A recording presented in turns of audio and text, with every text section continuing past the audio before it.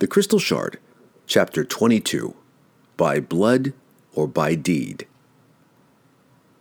The heat of a small fire brought Wulfgar back to consciousness. He came to his senses groggily and, at first, could not comprehend his surroundings, as he wriggled out of a blanket that he did not remember bringing. Then he recognized icing death, lying dead just a few yards away. The huge icicle rooted firmly in the dragon's back. The globe of darkness had dissipated, and Wulfgar gawked at how accurate the drow's approximated bow shots had been. One arrow protruded from the dragon's left eye, and the black shafts of two others stuck out from the mouth. Wulfgar reached down to grasp the security of Aegis Fang's familiar handle, but the hammer was nowhere near him. Fighting the pervading numbness in his legs, the barbarian managed to stand up, searching around frantically for the weapon, and where, he wondered, was the drow. Then he heard the tapping coming from the side chamber. Stiff-legged, he moved cautiously around the bend. There was Drizzt standing atop a hill of coins, breaking away its icy covering with Wulfgar's warhammer. Drizzt noticed Wulfgar approaching and bowed low in greeting. "Well met, Dragon's Bane," he called. "And to you, friend elf," Wulfgar responded, thoroughly pleased to see the drow again. "You have followed me a long way." "Not too far," Drizzt replied, chopping another chunk of ice off the treasure. "There was little excitement to be found in 10 towns, and I could not let you forge ahead in our competition of kills. 10 1/2 to 10 1/2, he declared, smiling broadly, "and the dragon to split between us.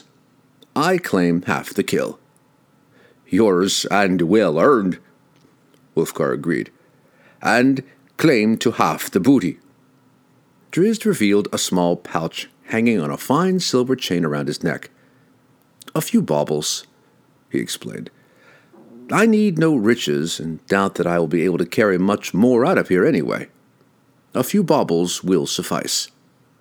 He sifted through the portion of the pile that he'd freed from the ice, uncovering a gem-encrusted sword pommel, its black adamantite hilt masterfully sculpted into the likeness of a toothed maw of a hunting cat. The lure of the intricate workmanship pulled at Drizzt, and with numbing fingers he slid the rest of the weapon out from the gold. A scimitar. Its curving blade was of silver and diamond-edged. Drizzt raised it before him, marveling at its lightness and perfect balance. "A few baubles, and this," he corrected. Even before he had encountered the dragon, Wulfgar wondered how he would escape the underground caverns. "Current of the water is too strong, and the ledge of the water drop too high to go back through Evermelt," he said to Drizzt, though he knew the drow would have surmised the same thing.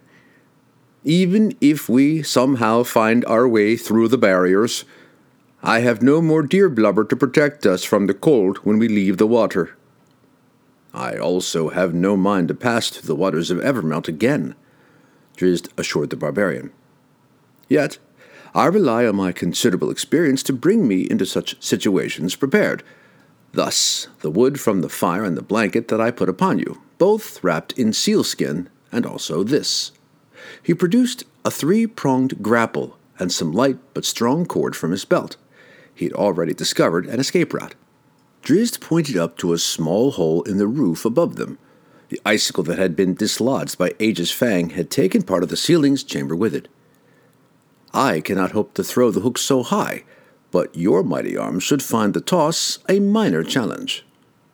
"In better times, perhaps," replied Wulfgar, "but I have no strength to make the attempt." The barbarian had come closer to death than he realized when the dragon's breath had descended upon him, and with the adrenaline of the fight now used up, he felt the pervading cold keenly. "I fear that my unfeeling hands could not even close upon the hook." "Then run!"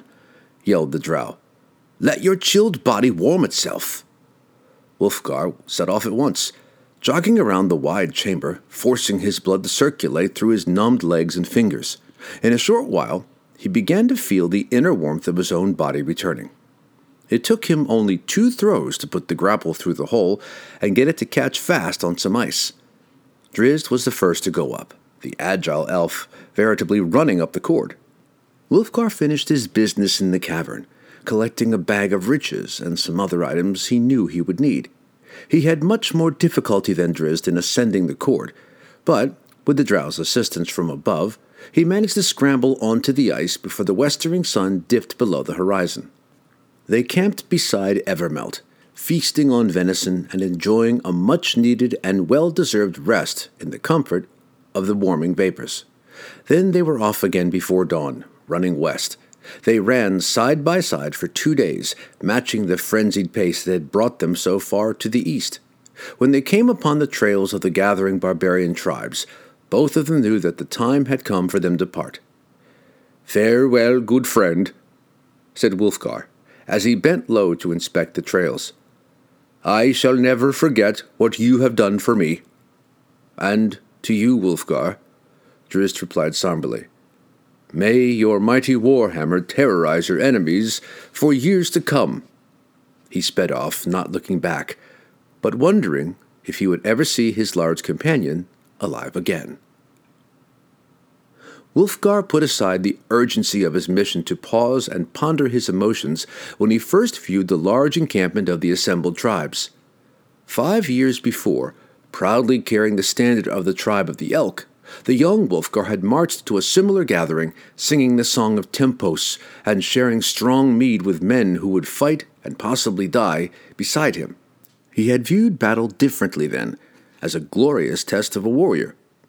"Innocent savagery," he mumbled, listening to the contradiction of the words as he recalled his ignorance in those days so long ago. But his perceptions had undergone a considerable change.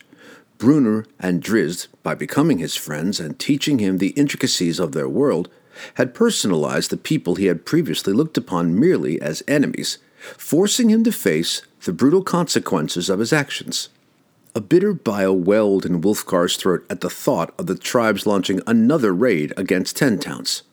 Even more repulsive, his proud people were marching to war alongside goblins and giants. As he neared the perimeter, he saw that there was no Hengarat, no ceremonial mead hall in all the camp. A series of small tents, each bearing the respective standards of the tribal kings, comprised the center of the assembly, surrounded by the opening campfires of common soldiers. By reviewing the banners, Wulfgar could see that nearly all the tribes were present, but their combined strength was little more than half the size of the assembly 5 years previously. Drizzt's observations that the barbarians hadn't yet recovered from the massacre on Bryn Shandra's slopes rang painfully true. 2 guardsmen came out to meet Wulfgar. He had made no attempt to conceal his approach, and now he placed Aegis Fang at his feet and raised his hands to show that his intentions were honorable. "Who are you that comes unescorted and uninvited to the Council of Halfstag?" asked one of the guards. He sized up the stranger, greatly impressed by Wulfgar's obvious strength and by the mighty weapon lying at his feet. "Surely you are no beggar, noble warrior, yet you are known to us."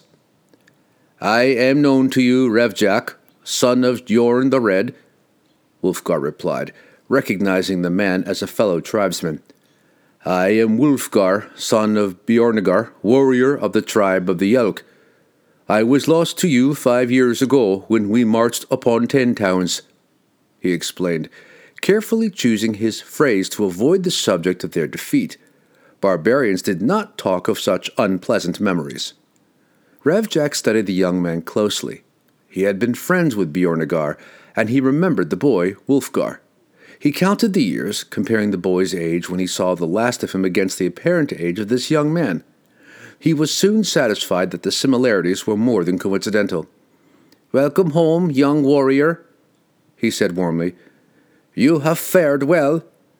"I have indeed," replied Wulfgar. "I have seen great and wondrous things, and learned much wisdom. Many are the tales that I shall tell, but in truth, I have not the time to idly converse. I have come to see Halfstag." Revjak nodded, and immediately began leading Wulfgar through the row of fire pits.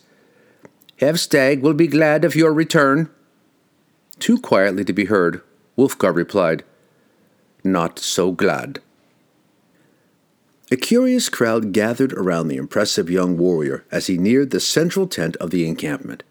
Rev Jack went inside to announce Wulfgar to Hefstag, and returned immediately with the king's permission for Wulfgar to enter.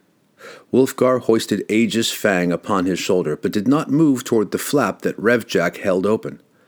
"What I have to say shall be spoken openly and before all the people," he said loudly enough for Hefstag to hear. "Let Hefstag come to me." Confused murmurs sprouted up all about him at these words of challenge, for the rumors that had been running throughout the crowd did not speak of Wulfgar, the son of Bjornagar, as a descendant of royal bloodlines. Hefstag rushed out of the tent. He moved to within a few feet of the challenger, his chest puffed out and his one good eye glaring at Wulfgar.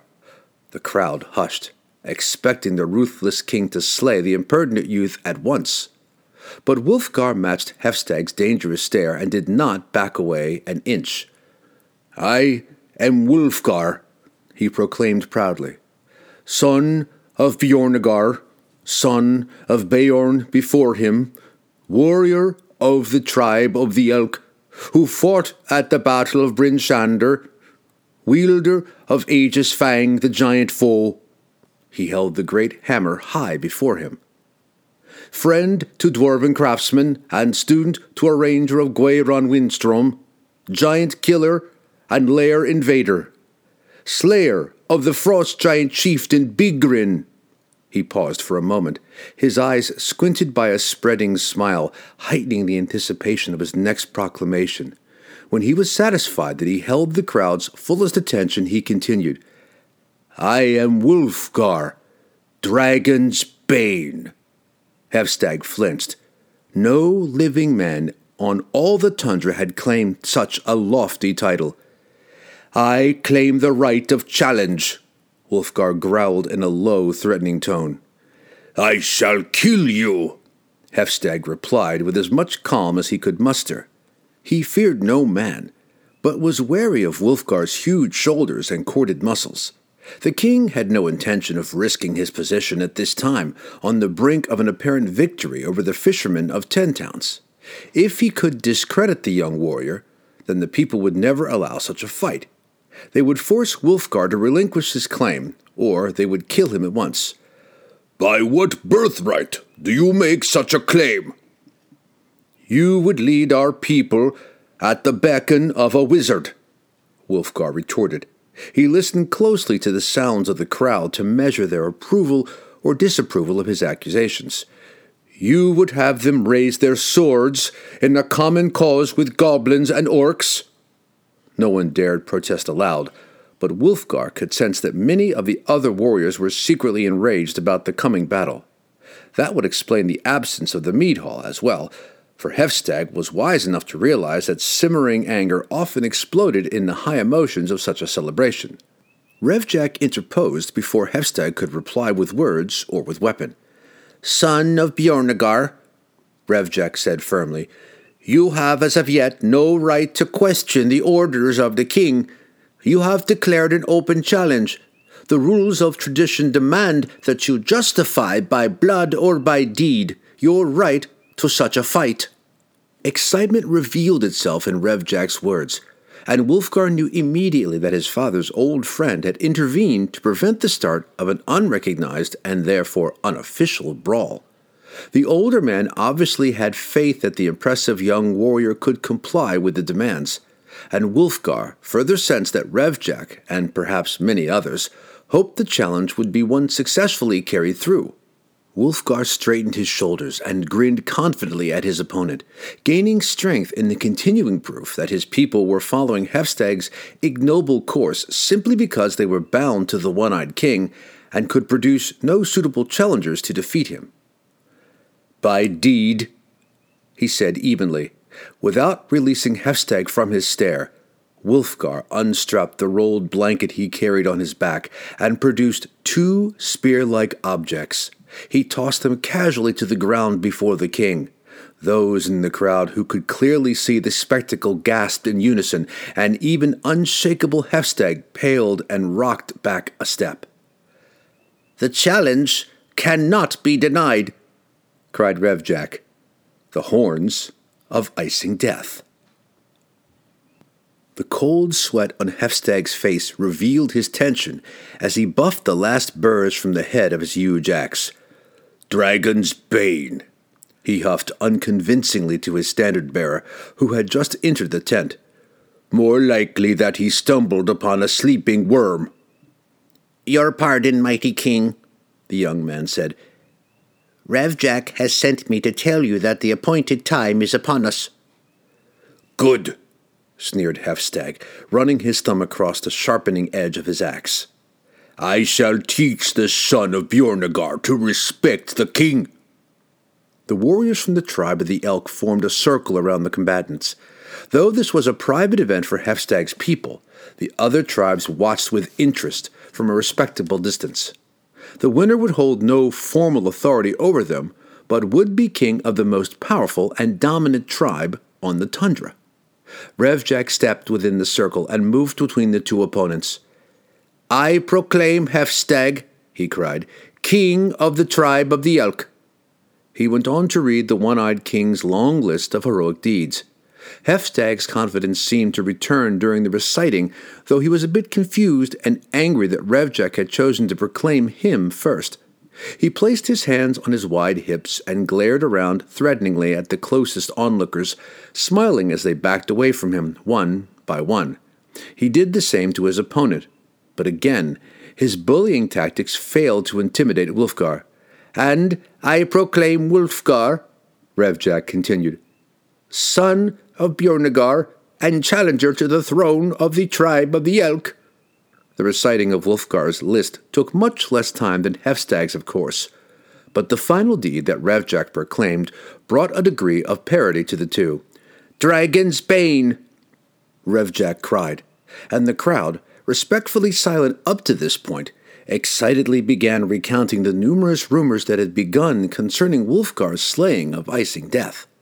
Revjak looked at the two combatants and stepped out onto the circle. The moment of honor was upon them. They waited around the circle of battle, cautiously stalking and measuring each other for hints of weakness. Wulfgar noted the impatience on Hefstag's face, a common flaw among barbarian warriors. He would have been much the same were it not for the blunt lessons of Drizzt Do'Urden. 1,000 humiliating slaps from the Drow's scimitars had taught Wulfgar that the first blow was not nearly as important as the last. Finally, Hefstag snorted and roared in. Wulfgar also growled aloud, moving as if he would meet the charge head-on. But then he sidestepped at the last moment, and Hefstag, pulled by the momentum of his heavy weapon, stumbled past his foe and onto the first rank of onlookers. The one-eyed king recovered quickly and charged back out, doubly enraged, or so Wulfgar believed. Hefstag had been king for many years and had fought in countless battles. If he had never learned to adjust his fighting technique, he would have long ago been slain. He came at Wulfgar again, by all appearances more out of control than the first time. But when Wulfgar moved out of the path, he found Hefstag's great axe waiting for him.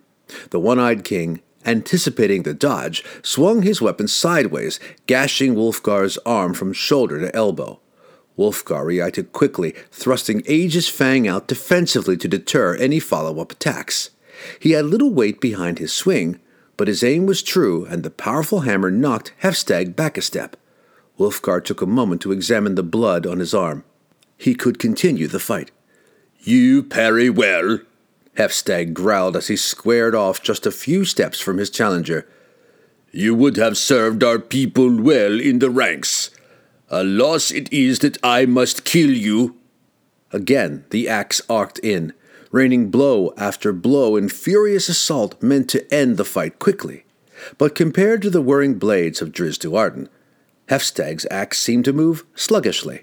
Wulfgar had no trouble deflecting the attacks, even countering now and then with a measured jab that thudded into Hefstag's broad chest. Blood of frustration and weariness reddened the one-eyed king's face.